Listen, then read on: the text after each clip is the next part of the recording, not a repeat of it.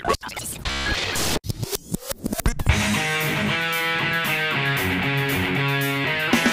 everyone, welcome back to the podcast. You're here on Chad Theory. I'm your host, Chad James. Hope you're having a lovely week. We've got a bit of a cool change come this way. Here in Sydney, we're at the top of 20 after that scorcher yesterday. So a welcome change in the weather at least. But today we're looking at the sad passing of Jim Molan. You've probably heard he was a 40-year career veteran in the army and then he became a senator. And he sadly passed away after a 2-year battle with prostate cancer. But like we know, the Liberal Party, they still don't get it. The factional games have started and the race to replace Jim Molan in the Senate down in Canberra here in New South Wales is ramping up. So I'm going to take you through all those details. I'm going to explain why I think the Liberal Party is still using this outdated system and we need a refresh of the way that we view politics here in New South Wales and Australia more broadly. But as well as that, I'm going to have a look at Linda Reynolds. She's gone to court over claims made by Brittany Higgins that were published in the book Ego, Malcolm Turnbull and the Liberal Party's Civil War. So that's in the Western Australian Supreme Court. Aggravated damages in that one. So I'll take you through those details. Also, Queensland are changing laws so that the identity of accused can be made public before rape trials. What? You probably haven't heard of this. So I'll get you across all of it and help you to understand the significance of this. And on top of that, I'm actually going to do a little bit of a round trip with the legal cases today because I got a little bit of a bone to pick. I've got a bee in my bonnet. I don't know, some of you like it when I rant. So if you like listening to me rant about the law and the legal system and how we need to protect it, stick around because there's definitely multiple threats on multiple angles here aimed at our legal system. So I'll take you through a bunch of legal stuff. There's also this AFP case where the Australian Federal Police have completely bungled a multi-million-dollar fraud case, and now the individuals who were charged are suing the Commonwealth for millions of dollars in defamation. I mean, the circus never ends. But before we get into the circus and this never-ending merry-go-round, wherever you're listening to this podcast, help us out. Give us a 5-star rating. Let others know you love Chad Theory. Remember, we don't have ads. We rely on the support from our listeners, so consider making a PayPal donation. There's a link below and becoming a paid subscriber to get access to exclusive content. Olivia and I have been working on a special on pokies, the truth about pokies. We're going to take you through so many different details. You're going to know everything about pokies, and I'll tell you what, it is absolutely disgusting. So look out for that one. That's exclusive to paid subscribers. But don't worry about that for now. Massive show for you right here, right now. Put your feet up, relax, and let's get into it. You probably heard recently about the passing of Jim Molan. He was a 40-year career veteran of the army. He went to Iraq, Papua New Guinea, Indonesia, East Timor, Malaysia, Germany, and the United States. Now, after sadly losing a 2-year battle with prostate cancer, the Liberal Party has to put a replacement forward to fill his spot in the Senate for New South Wales down in Canberra. At the moment, there are 4 federal senators from the Liberal Party representing New South Wales. The moderate faction currently have 2, that's Andrew Bragg and Marise Payne. Then you have Senator Holly Hughes, she's from the centre-right, and Jim Molan was from the hard-right. So there are currently discussions about delaying the nomination for this new senator until after March 25th, which is the New South Wales state elections, so that everyone can sort of position themselves given what takes place at that election. Now, again, the passing of Jim Molan has left a 5-year upper house vacancy because remember, senators get 6-year terms. He was only 1 year into his recent term, so that leaves 5 years left. So how exactly will the Liberals do this? Well, they have a 750-member state council, and they will vote on who will fill that position. So as you can imagine, whenever you leave something up to the parties like this, the factional wars start yet again. We just can't seem to get away from this with the Liberal Party. It's becoming quite excruciating, in my opinion. Now, you've probably also heard about the names that have been thrown around. I mean, this is just ridiculous. Tony Abbott, former Prime Minister. Remember, he lost his seat of Warringah at the 2019 election. Apparently, some senior Liberals are calling for him to be put forward on the ballot for the Senate vacancy. You may have also heard of Conchita Fierravanti-Wells. She was pushed down the Senate ticket by the far-right faction in favour of Jim Molan. She might be in the mix, we don't know yet. There's also New South Wales Transport Minister Andrew Constance, former Wentworth MP Dave Sharma, one-time Liberal candidate for Warringah, Jane Bunkle, and remember Catherine Deves, the controversial trans-right critic. She was unsuccessful contesting for the Sydney seat of Warringah for the Libs at the federal election in last year in May. So apparently she's interested as well.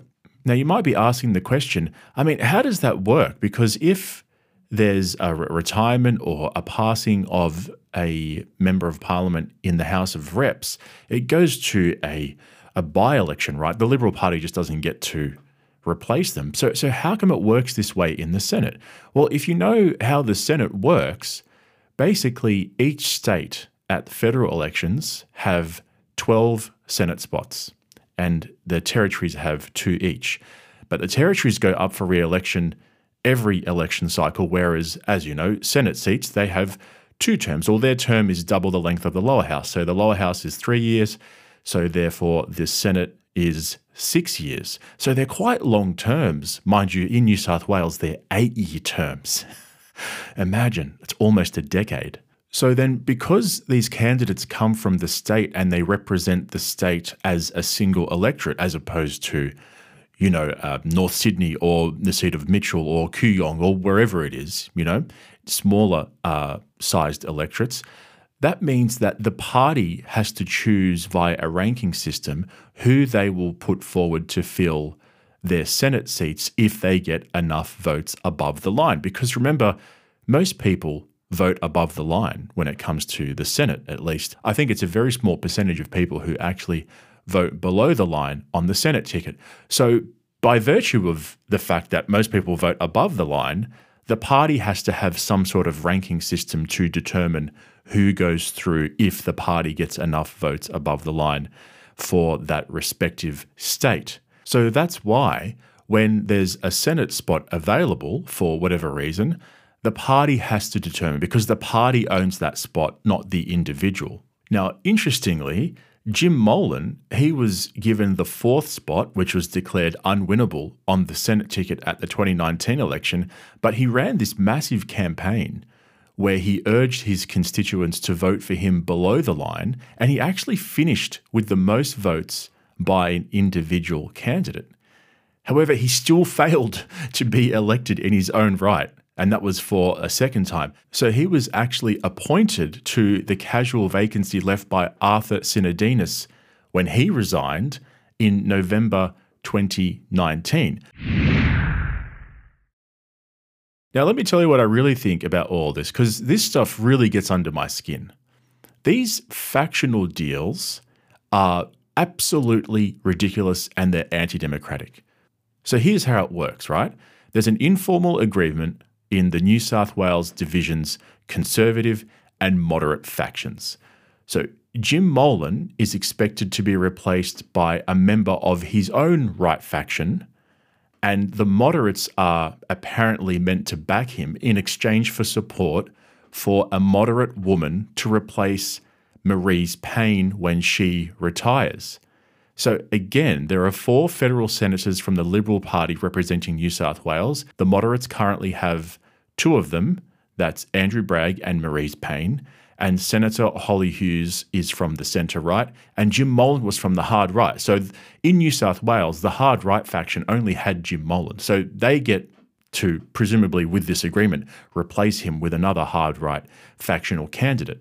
But the thing that really gets under my skin is the expectation that Marise Payne resigns. Apparently, when she was put onto that ticket, and when she was given that opportunity to be a Liberal Party senator from New South Wales, there was an unwritten agreement that she would always step down early and retire. I mean, the idea that there's an agreement behind closed doors where a senator has agreed within their party to retire before they see out their term. I mean, how does that sit with you? Because for me, I find that outrageous. If you're elected to the Senate, you are elected by the people.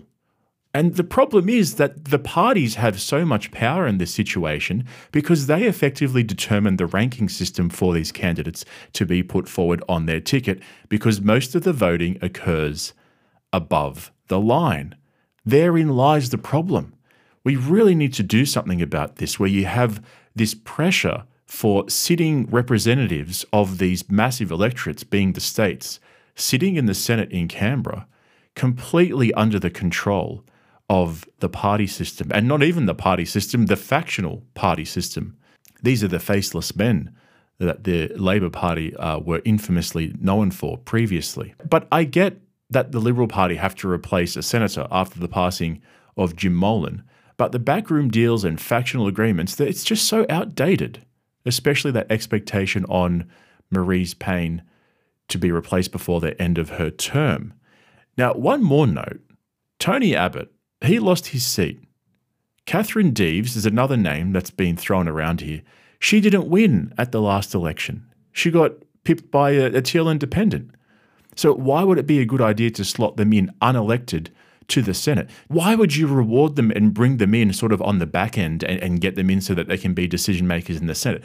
Anyway, this, I think, is something that we need to address. And one way of addressing it is for more and more people to understand how this system works. So share this, get this out, send it to people that you think might be interested in this political factional class that sits behind the scenes, so that we can all educate ourselves as to what's really going on in these backroom deals. Now, I want to explore a couple of legal issues that have been sort of floating around in my periphery for the last few days or the last week or so. So let me take you through these one by one, and we can sort of wrap them all up together at the end. I promise you there's a point here which I'm sure most of you will appreciate once we get to it. So we know Linda Reynolds, we know Brittany Higgins, we know that Brittany Higgins was employed in Linda Reynolds' office at the time of her alleged rape, the claim that she is sticking by even after Bruce Lehrmann, even after the trial of Bruce Lehrmann was dismissed, thrown out, because Brittany Higgins wasn't able to, for mental health reasons, continue to a retrial, given that the jury was thrown out for misconduct. I mean, goodness, it's just so loaded. But Linda Reynolds is demanding that a book detailing political controversies, including Brittany Higgins' rape allegations, be removed from publication, so just pulled from the shelves. Linda Reynolds' lawyers have filed a writ against two parties in Western Australia's Supreme Court, and she's seeking aggravated damages over the contents of the book Ego, Malcolm Turnbull and the Liberal Party's Civil War. So this book was written by an Australian Financial Review journalist, political journalist, about Malcolm Turnbull versus Scott Morrison and all that internal Liberal Party turmoil. It was released back in June and, like I said, was focused on former Prime Minister Malcolm Turnbull's campaign against his successor, Scott Morrison, and all the infighting that came with it. But in this book, there are also several Liberal Party political controversies, and there's a whole chapter dedicated to Brittany Higgins' rape allegations against Bruce Lehrmann, who was a fellow staffer at the time. Now, this book was actually temporarily pulled from the shelves when it was released, because if you remember the timing, back in June, that's when the first trial was meant to start against Bruce Lehrmann based on Brittany Higgins' allegations, but it was postponed because of fears that it would interfere with the trial. Remember, Lisa Wilkinson did that acceptance speech at the Logies, so she obviously didn't get the memo. But after all of this, the book was then re-released. Now, the writ that was submitted to the WA Supreme Court doesn't go into the detail about the actual defamatory contents, but if you've actually read it, there's a section that suggests Linda Reynolds told Brittany Higgins that non-consensual sex was the cost of being female. Goodness me. So again, presumably these are allegations that Linda Reynolds thinks are just simply not true. There are also several other passages in there that Linda Reynolds' legal teams will look at. But Linda Reynolds made this comment in relation to this whole saga. So let me read you what she had to say. Incorrect and irresponsible media coverage regarding myself and my conduct in respect of events concerning Ms. Brittany Higgins has damaged my reputation and caused me considerable distress. In light of the conclusion of the criminal trial and the resolution of the civil action between Ms. Higgins and the Commonwealth, remember that multi-million-dollar payment? Anyway, she continues, I am now at liberty to take steps to vindicate my reputation. I have engaged leading defamation lawyers to assist me. I will not otherwise comment on the actions I have taken or that I intend to take. So that's the update on what's happening with Linda Reynolds and this book. At least Brittany Higgins isn't directly involved in this, but they are comments that she allegedly made that made their way into this book. So we'll see what happens there. But now let's move away from Canberra and go all the way up to Queensland in an unrelated issue, because Queensland have these really interesting laws. So under Queensland law, people accused of serious sexual offences cannot be named in media reports until they're committed to stand trial. So the Queensland government has come out and they've said, we're going to amend this state law that prevents media organisations naming a high-profile man accused of rape who failed to turn up to a court hearing. What? So here are the details. Now, I know the identity of this man, but I cannot share that with you because I would be in contravention with these Queensland laws. However, this is what we do know. Toowoomba detectives charged the man with 2 counts of rape over an incident in October of 2021. The man did not turn up for his initial hearing in Toowoomba Magistrates Court, but was represented by his lawyer. Magistrate Kay Ryan granted bail, but banned the accused from leaving the country and ordered that he surrender his passport to police. Okay, fine, pretty standard.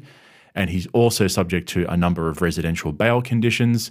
He cannot make contact with the alleged victim, and his case has been adjourned for committal mention on February the 22nd. So a spokesperson has come out for the Attorney General in Queensland and said the government is expecting to introduce a bill later this year to get rid of this law that allows this man to remain anonymous.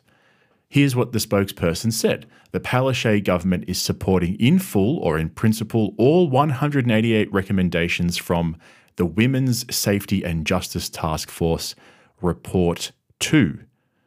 This includes a recommendation to remove the restriction on the publication of the identity of an adult accused of a sexual offence before a committal hearing, where it would not lead to the identification of a victim survivor. Now, I don't like this. If you've been following me for a while, you'll know how passionate I am about these basic legal principles, that all persons are equal before courts and tribunals, that we have the right to a fair and public hearing before a competent, independent and impartial court or tribunal established by law. I've really feel strongly about those legal principles. Now, I think we should have this Queensland law Australia-wide.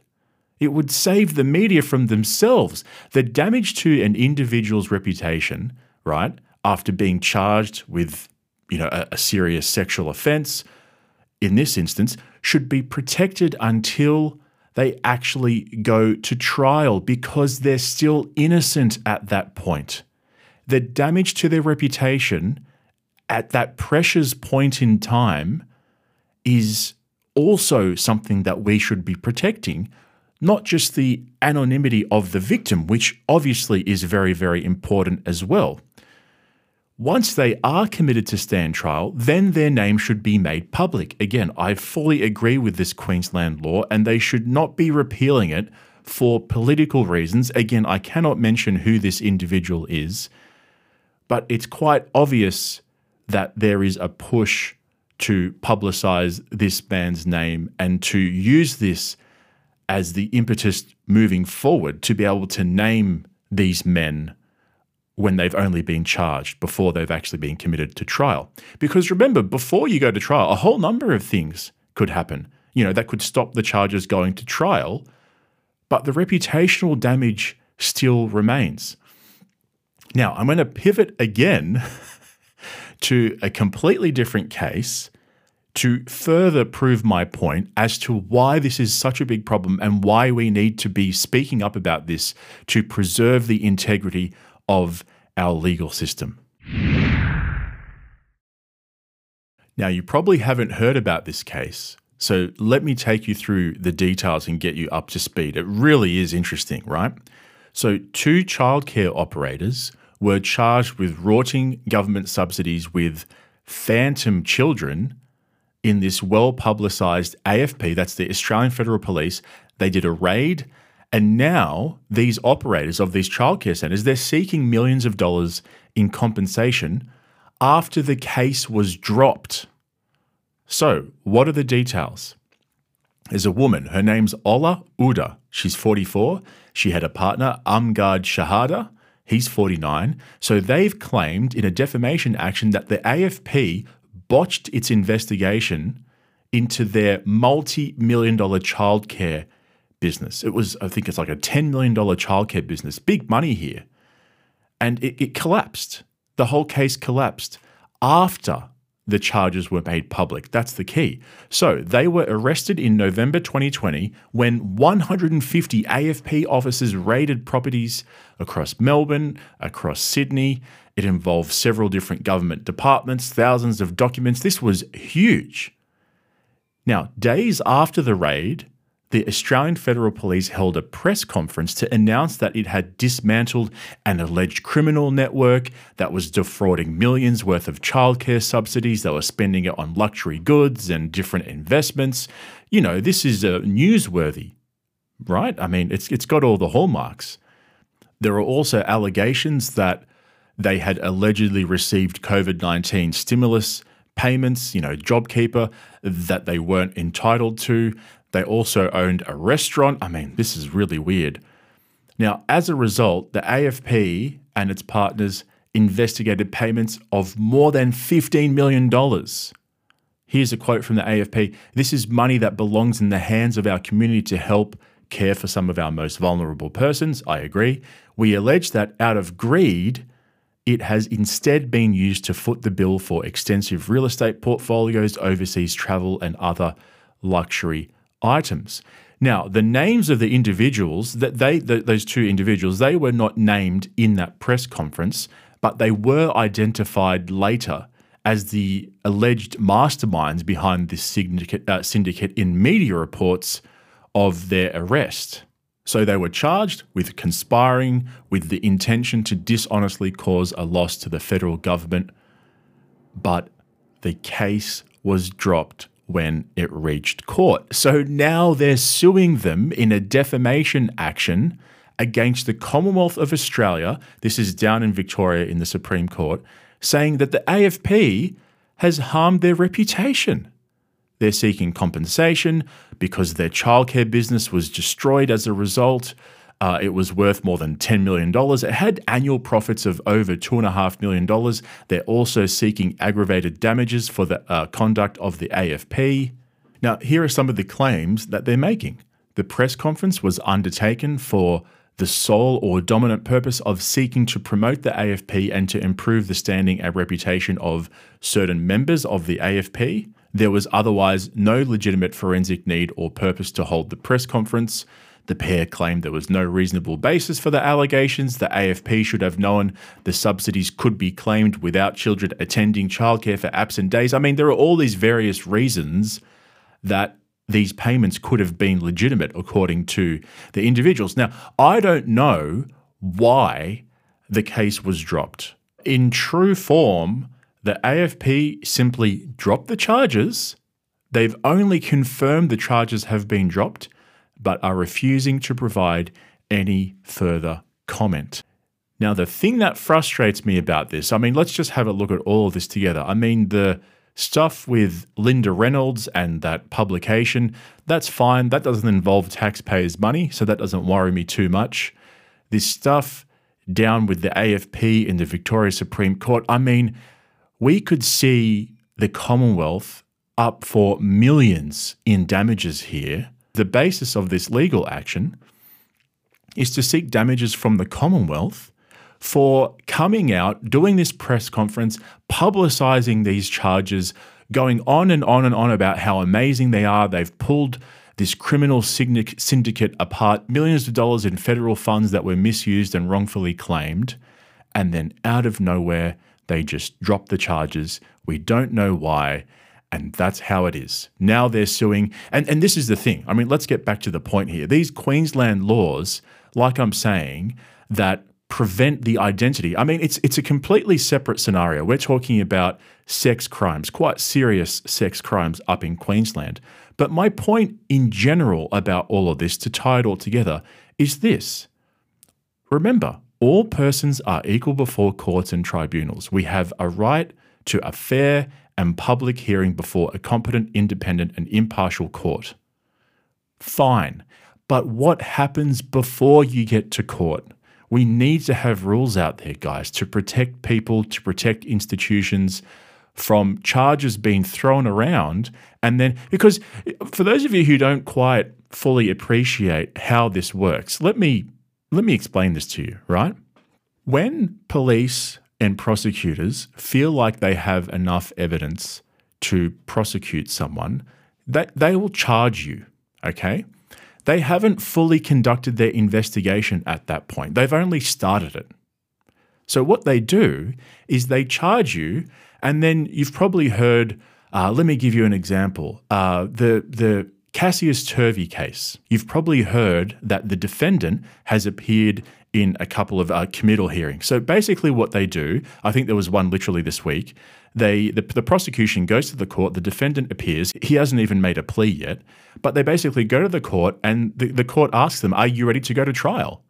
And the prosecutor in this case, the Cassius Turvey case, the prosecutor says, no, we're not ready, we need more time, because they're still putting together their case.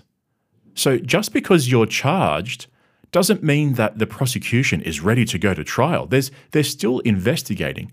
That's why I think while that process is taking place, there should be very strong and rigid laws around media publicizing and publishing the names of individuals and institutions during that investigative stage in case they drop the charges. It's very important. Now, mind you, these rape cases, I'm sure a lot of them will go to trial and you'll see some guilty convictions. Fine. Okay, I'm not saying that we should bend over backwards to protect the identity of guilty people. Even once the trial has started, sure, publicize their name, because the prosecution has determined when it goes to trial, at that point, that they have enough to make a case. Now, I'm satisfied that at that point, they should be publishing the names of the individuals involved. Now, that's my view. Feel free to disagree. You can get in contact with me on Instagram or Twitter. My handle is @ChadTheoryShow. Make sure you give me a follow as well so you can stay up to date with everything I'm doing. That's @ChadTheoryShow on Instagram and Twitter. Also, don't forget, while you're here, give us a 5-star rating on the podcast app that you're listening to us on. Let people know you love Chad Theory, and consider making a PayPal donation, link in the description, and becoming a paid subscriber for additional content. That's it from me. I'll catch you same place, same time tomorrow. Thanks for tuning in. See you, folks.